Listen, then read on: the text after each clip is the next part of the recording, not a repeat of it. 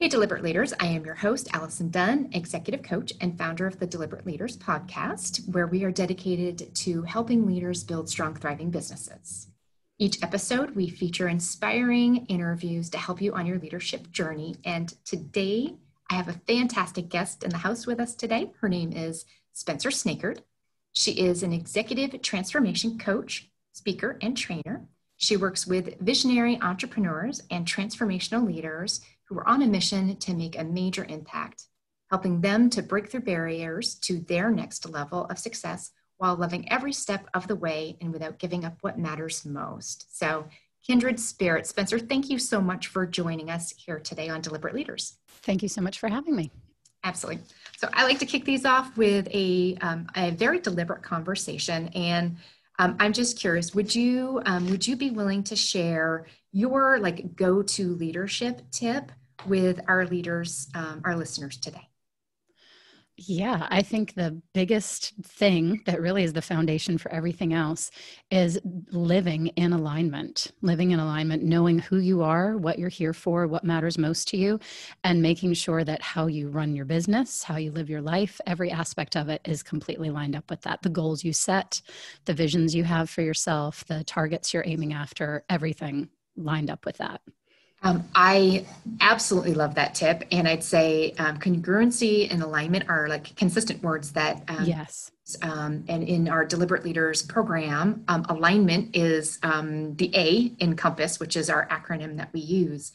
I think alignment today, in today's times, is becoming more challenging to actually make quick adjustments so that we're in it. So what are some of the things that you are recognizing and helping your clients through to help them make sure that they're realigned, or in my terminology, recalibrated, so that they, are focused in their purpose? Yes. Well, so much of it, I think, is even just starting to have people look into when we set out for things that we think we want, to really start to connect into, is that really what I want? Or is that something I think I'm supposed to do because it's the next step of the ladder, or it's the next step in the journey, or it's going to really impress my parents who are going to finally think that I'm super successful and be extra happy about me, or, to impress the neighbors or whatever it may be. It's not always necessarily so things that may seem so kind of, blatantly out to appease other people, but really who we are as human beings is it's important for us to belong, to be accepted, to feel like we have a place in this world. And so many of our motives are often driven by that. And so when we really start to tune into, I'll probably say this quite a few times because it's one of my key things I keep bringing people back to, is really tuning into who you really are. And for me, I really believe that's on a soul or a spiritual level. I think there's a distinction between who we are and what drives that true purpose, that true calling that we have. And then there can be a distinction between that and how we show up in the world, because a lot of times how we show up in the world is more of that human way of coping with the need to survive and potential threats or risks or things that could stand in our way. And so we find ways to cope and do that, but they're not always in sync with each other.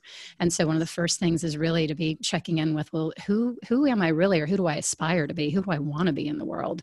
And when I look at those things that I want, are those really in alignment with that? Is it really what I want? Or is it trying to check some box off by the identity, or who I think I'm supposed to be, or how I think I'm supposed to look? Right. I'm sure you use assessment type tools when you're working with clients. And so one of our tools that we use is a DISC assessment. Are you familiar with that at all? Like a personality profiling. And so yes. Yes. Natural versus adaptive, and how we modify not our authentic selves, but in some cases we really do, based on who we're working with and the type of environment that we're in. Yes. So what are some of the telltale signs that someone could self-diagnose whether or not they may be out of alignment and need a chiropractor or, someone to help them kind of realign into their authentic purpose? Yes. I think it's so fascinating. I think there are so many signs that really show up in our lives all the time. And we may not make the connection of, oh, this means I'm out of alignment, or, oh, this means I'm headed down a path that's not really in sync with who I am, or what I'm here for isn't really what I want to be doing. But I mean, it could be everything from health issues. A number of times people will have health issues. I had one client who was in the IC prior to working with me. Part of why she came to me was because she had a 7-figure full service ad agency and was literally running herself into the ground, and ended up in the ICU for weeks, and ended up selling the business and said, I still want to do amazing things in the world. I still want to have a very successful business, but I know I can't do it that way anymore. And that's really the whole reason that she started working with me. And we've been making huge strides in that with growing her new business. But so health issues, to answer your question, are part of it. Certainly relationship issues can come up. Things where you just feel disconnected, or you feel like, we have those whisperings and we don't always listen to them. But if we tune in and we listen, there's almost always those little whisperings or those inklings that are saying things like, this isn't it. There's more to this, or I'm meant for more than this, or this isn't really where I want to be or what I want to be doing. And so when you really start to listen in, when you can take a moment to even just step back. I was a yoga instructor for over 15 years. And part of what called me to yoga was that sort of that ability to be focused in a still way, if that makes sense. I never did well with meditating. So I wasn't really one to be able to just sit and to be able to meditate. Yes. But I knew I needed something to keep my brain from going into 80 million different things per second that were going, if I need to do this, and don't forget about that, and I got to get on that, and all the stuff that we do, those of us, especially who are leaders and have a lot on our plate, and we're headed out for amazing things in the world, and people are counting on us. And so anyway, for me, yoga was a way to get focused. You can't be in a revolved, inverted triangle and be thinking, oh, I got to remember to get milk when I go to the store after this. So when you give yourself those moments to be able to, whatever your form may be, and I'm not saying people have to do yoga, but whatever your form is, to be able to sort of unplug from all the chatter and the busyness and listen in, a lot of times it'll let us know. I would say that I recognize that as one of the significant phenomenon. So like if we're not trying to figure out how to do it virtually and not inside of the office, while homeschooling, while trying to stay up on what's happening in our community and the news and new regulations, that just finding a place to be quiet enough to even just allow ourselves to tell us what we need is, you'd think it would be less of a challenge, and yet I think it's a heightened, much more heightened challenge than ever. Yes.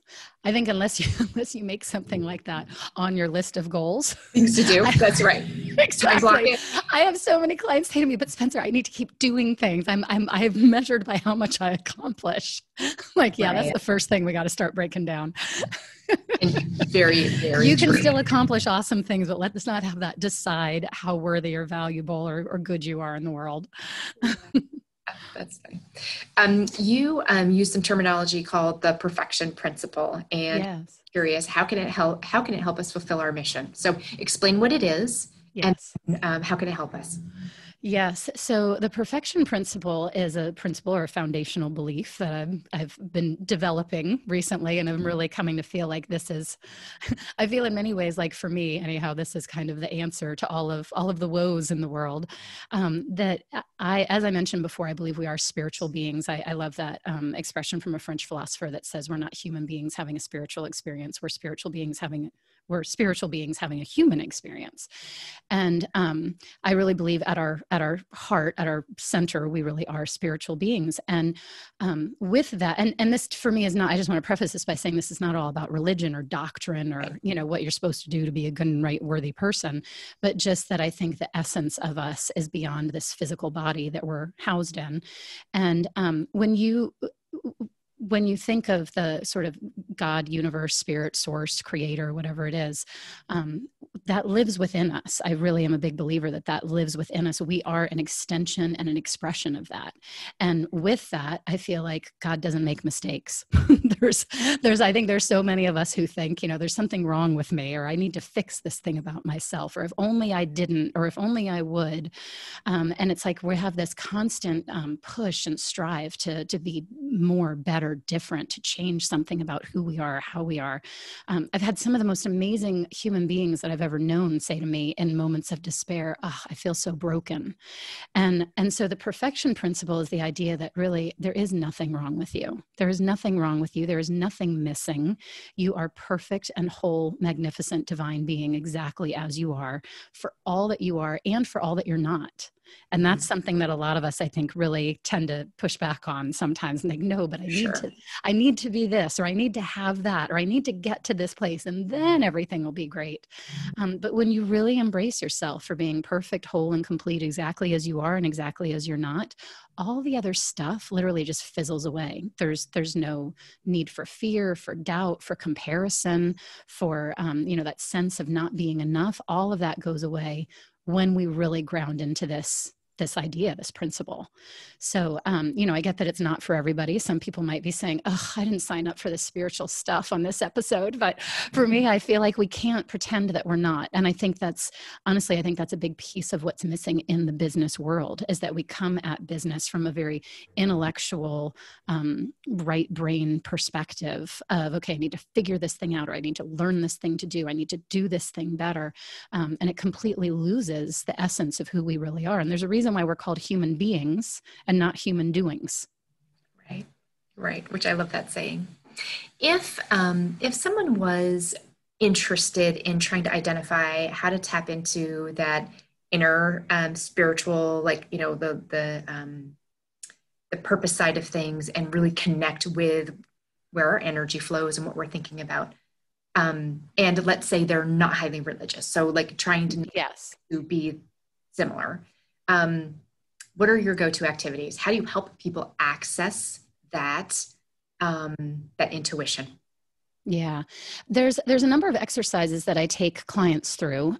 One of the ones, so this isn't the end all be all, but one of the ones that I really like and I still play with myself on a regular basis is doing a kind of a standing in the future exercise. Like, imagine that it's 5 years from now, 10 years from now, however far in the distance you want to go, and that everything is exactly as you want it to be, that life is amazing and fulfilling, you're happy, you're joyful, you're at peace, you're in the dream relationship you want, you're making the impact in the world that you want, you're making as much money and more that you want, everything is exactly as you want it to be.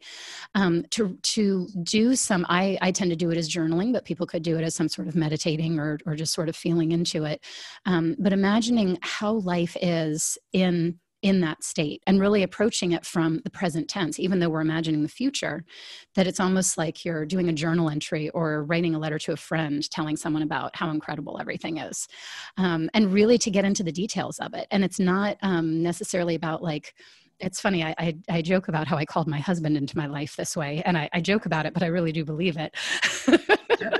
And actually, I mean, this is a relationship example, but the tool totally works from a business perspective as well. Yeah. That I was on a bit of a rant about my ex in my journal, and I thought, okay, Spencer, you know better than this. You don't need to spend another second on what you don't want. What do you want?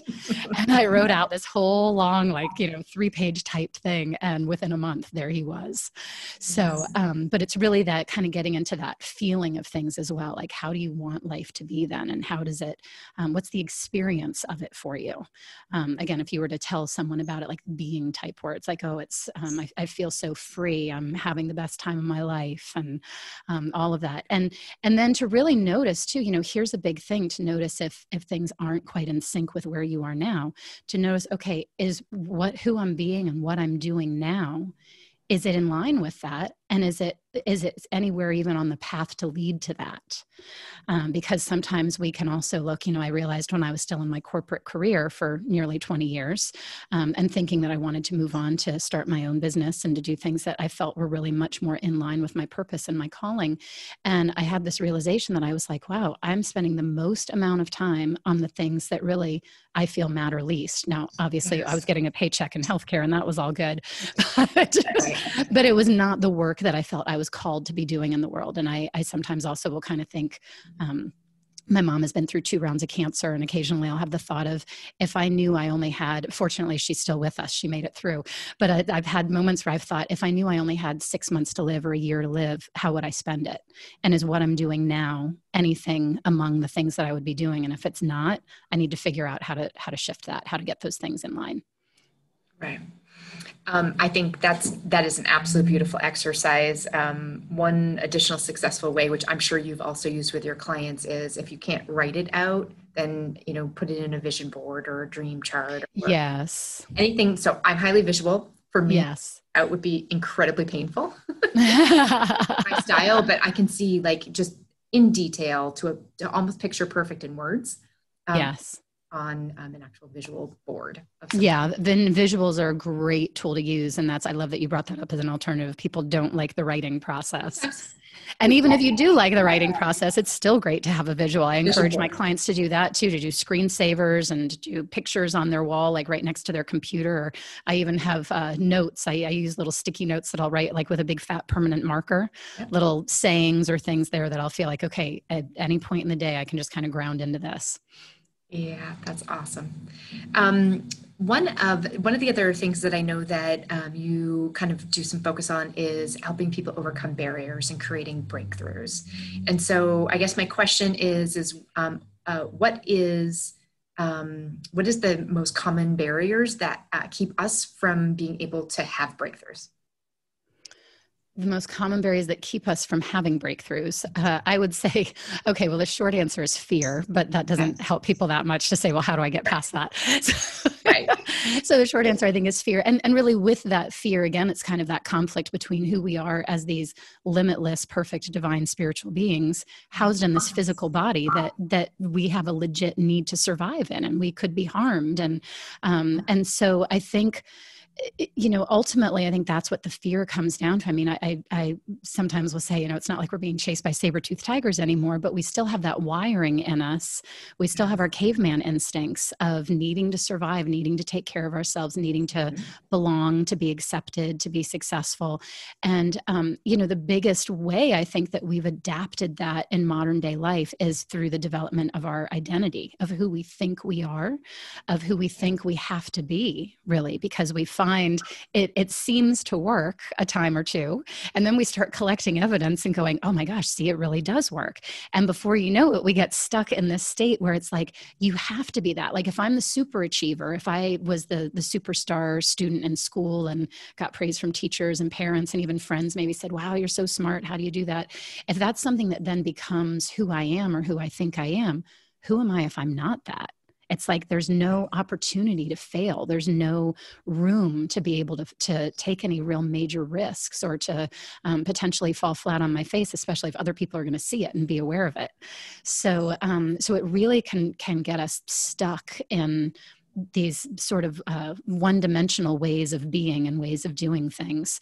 And so that's one of the biggest things I do with people is help really getting into opening those pathways up to be able to remove those barriers, to start to discover, well, who are you really? And okay, what's it going to take to step into that, to take that courageous move or step into that scary space. And that's, I think, the benefit of working with a coach always, is to have someone there with you to kind of be your guide and to make sure there's a safety net there if you go falling off the cliff. People are probably like, oh my God, there's a cliff involved. Sometimes there is. Yes. Well, many of the people I work with say to me, I feel like I'm on the edge of something really big. That they'll say, I feel like I'm on the edge of the cliff and I can see the other side, but it's so scary to step off the cliff and trust that a bridge is going to be there, that I'm going to safely make it over the other way. So. Right. As far as breakthroughs, do you think that as humans that we naturally are inclined to not look for breakthroughs, or do you think it's a yearning desire? I'm just curious if I um, think it's a yearning desire, really. I think inherent within us is this desire to expand, and I feel like we see that really. Feel like we see it everywhere in nature around us. I mean, all of life is constantly growing and expanding, but even spiritually, I feel like that's very much what we're here for. I am a big believer that we come here to learn whatever spiritual lessons we've chosen to learn before coming into this life, and so I do think we have this sort of inherent yearning to move on to the next thing. It's just then we'll sometimes be confronted by the fear or the risks or the what ifs. And that's where we sometimes may unknowingly and unintentionally get in our own way. I've certainly seen many places in my own life where I've done that, and certainly many places in my clients' lives where they do that. And so that's really a big part of breaking through that fear, as well as recognizing where we're really setting ourselves up to not be able to get through to the other side, or to make it hard to get through to the other side. mhm. You touched on identity and identity. Like I realize that topic's just so gigantic. So how can some of the aspects of our identity that make us feel successful also be the things that limit us, hold us back, and prevent us from moving forward?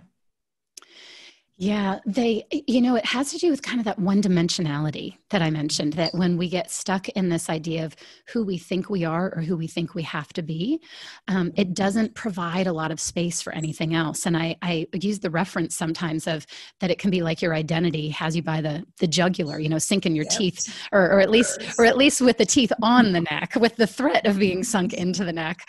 That it really sometimes can feel like our identity almost has us hostage, or is, right on the edge of like, don't make another move kind of thing. But, when we can start to recognize where and how it's limiting us. I mean, just as an example, you can think of, for instance, politicians. Here we are coming up on an election. And so Right. politics is on, I also live in An Washington. appropriate topic-ish. Yes, ish.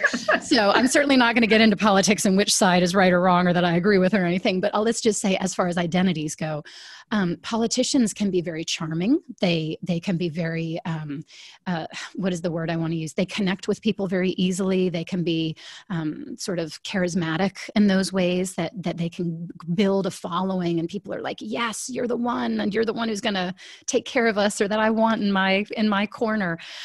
But being charismatic and connecting with people and being visionary doesn't necessarily mean you have the skills to then implement, to carry Right. those actions forward. And there are many times that we'll see that that'll happen. Some cynical folk may say, not that I'm ever cynical myself, but some of us who may be a little more cynical might say, well, they were just lying along the campaign trail and saying what we wanted to hear. But I really think a lot of times these people mean it, they believe it, but it's a lacking skill to then be a different way to now be able to implement. Because to implement, there's more management involved. You're going to have to maybe tell people you're not so happy with how things are going, or have to be stronger, firmer about what needs to be different. And this is very much the case in leadership that we see, Mhm. that leaders can have. I've seen very much both extremes, where some leaders have done very well with the implementation side of things, or I should say in the workplace, they did well with implementation. They got promoted to a leadership position, but then they didn't really have the leadership skills to connect with the people and to be visionary and to let go of the hands-on nitty-gritty day-to-day stuff and trust other people to do it. And then the reverse, people that have been very visionary, but then don't quite know how to get the things lined up to get it carried out beyond Right. that. So that's just one example, but there's so many ways that whatever those aspects of our identity may be, they're very limiting. You have to be that. You can't be anything else. And that's, of course, not to say that you truly can't be, but when we're Right. blind to it, when we're unaware of the hold that it has on us, we get blindly locked into this one-dimensional way of being. Mhm. I think your utilization of the political, the charismatic leader who then makes all of these promises, but then doesn't surround themselves with the right team to actually do the implementation, the logistics, the execution, is a very relevant story for businesses today, certainly. Um, Given where we're at, so we're in August. This episode will roll out in September.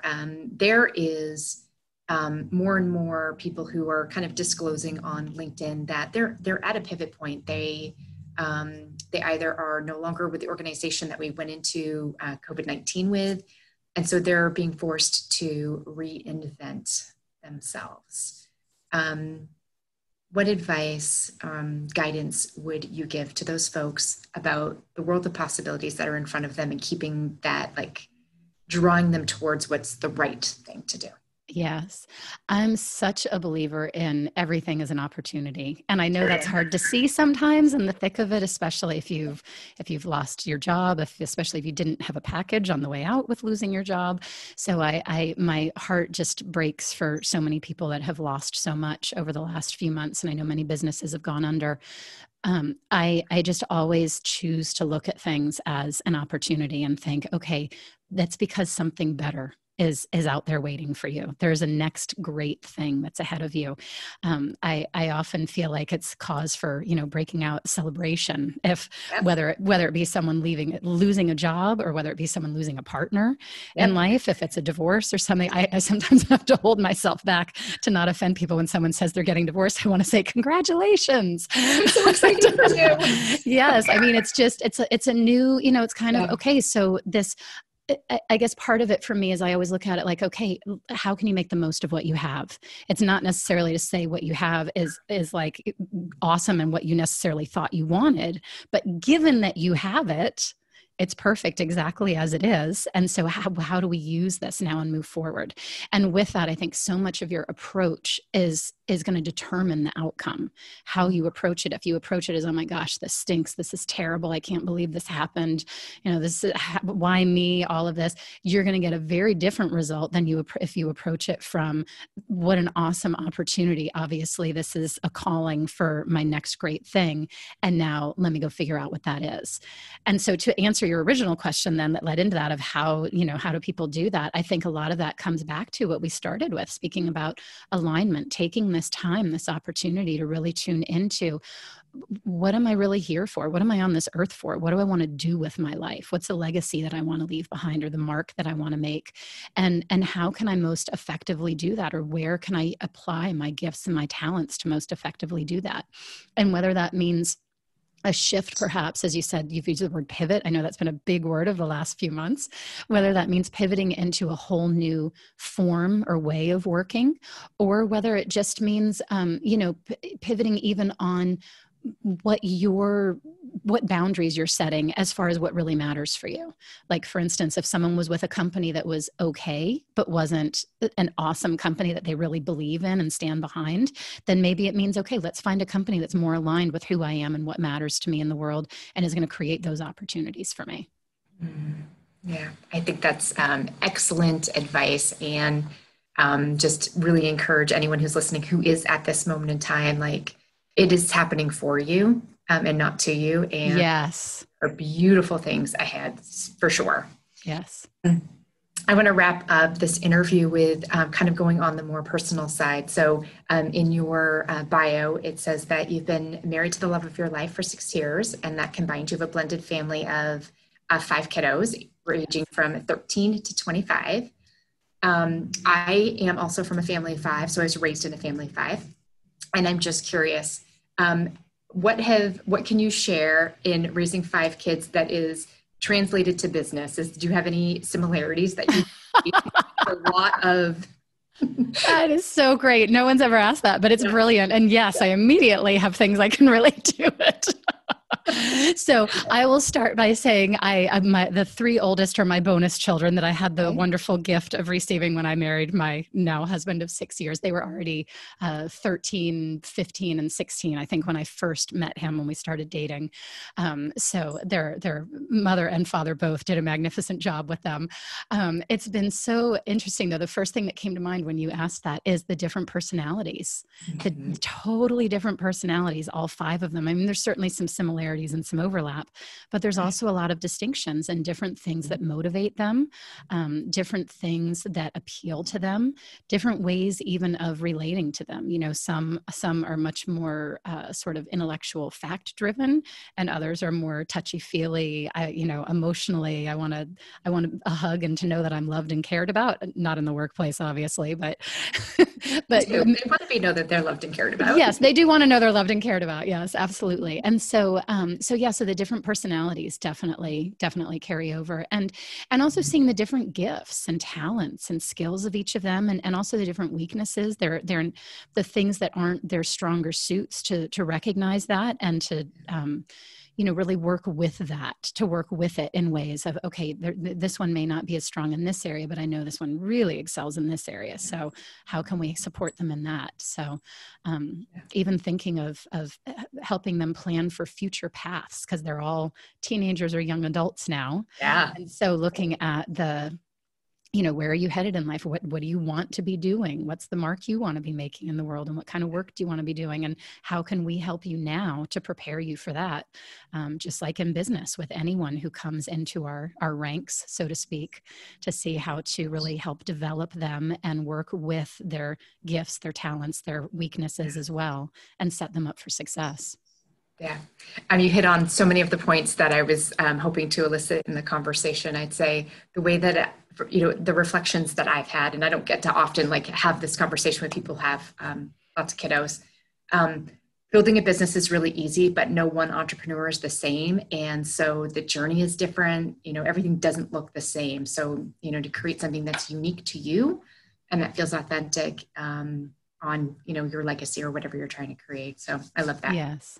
My second question is, so you mentioned that you love spending summers together in the rocky coasts of Maine, and that is where I spent my summers.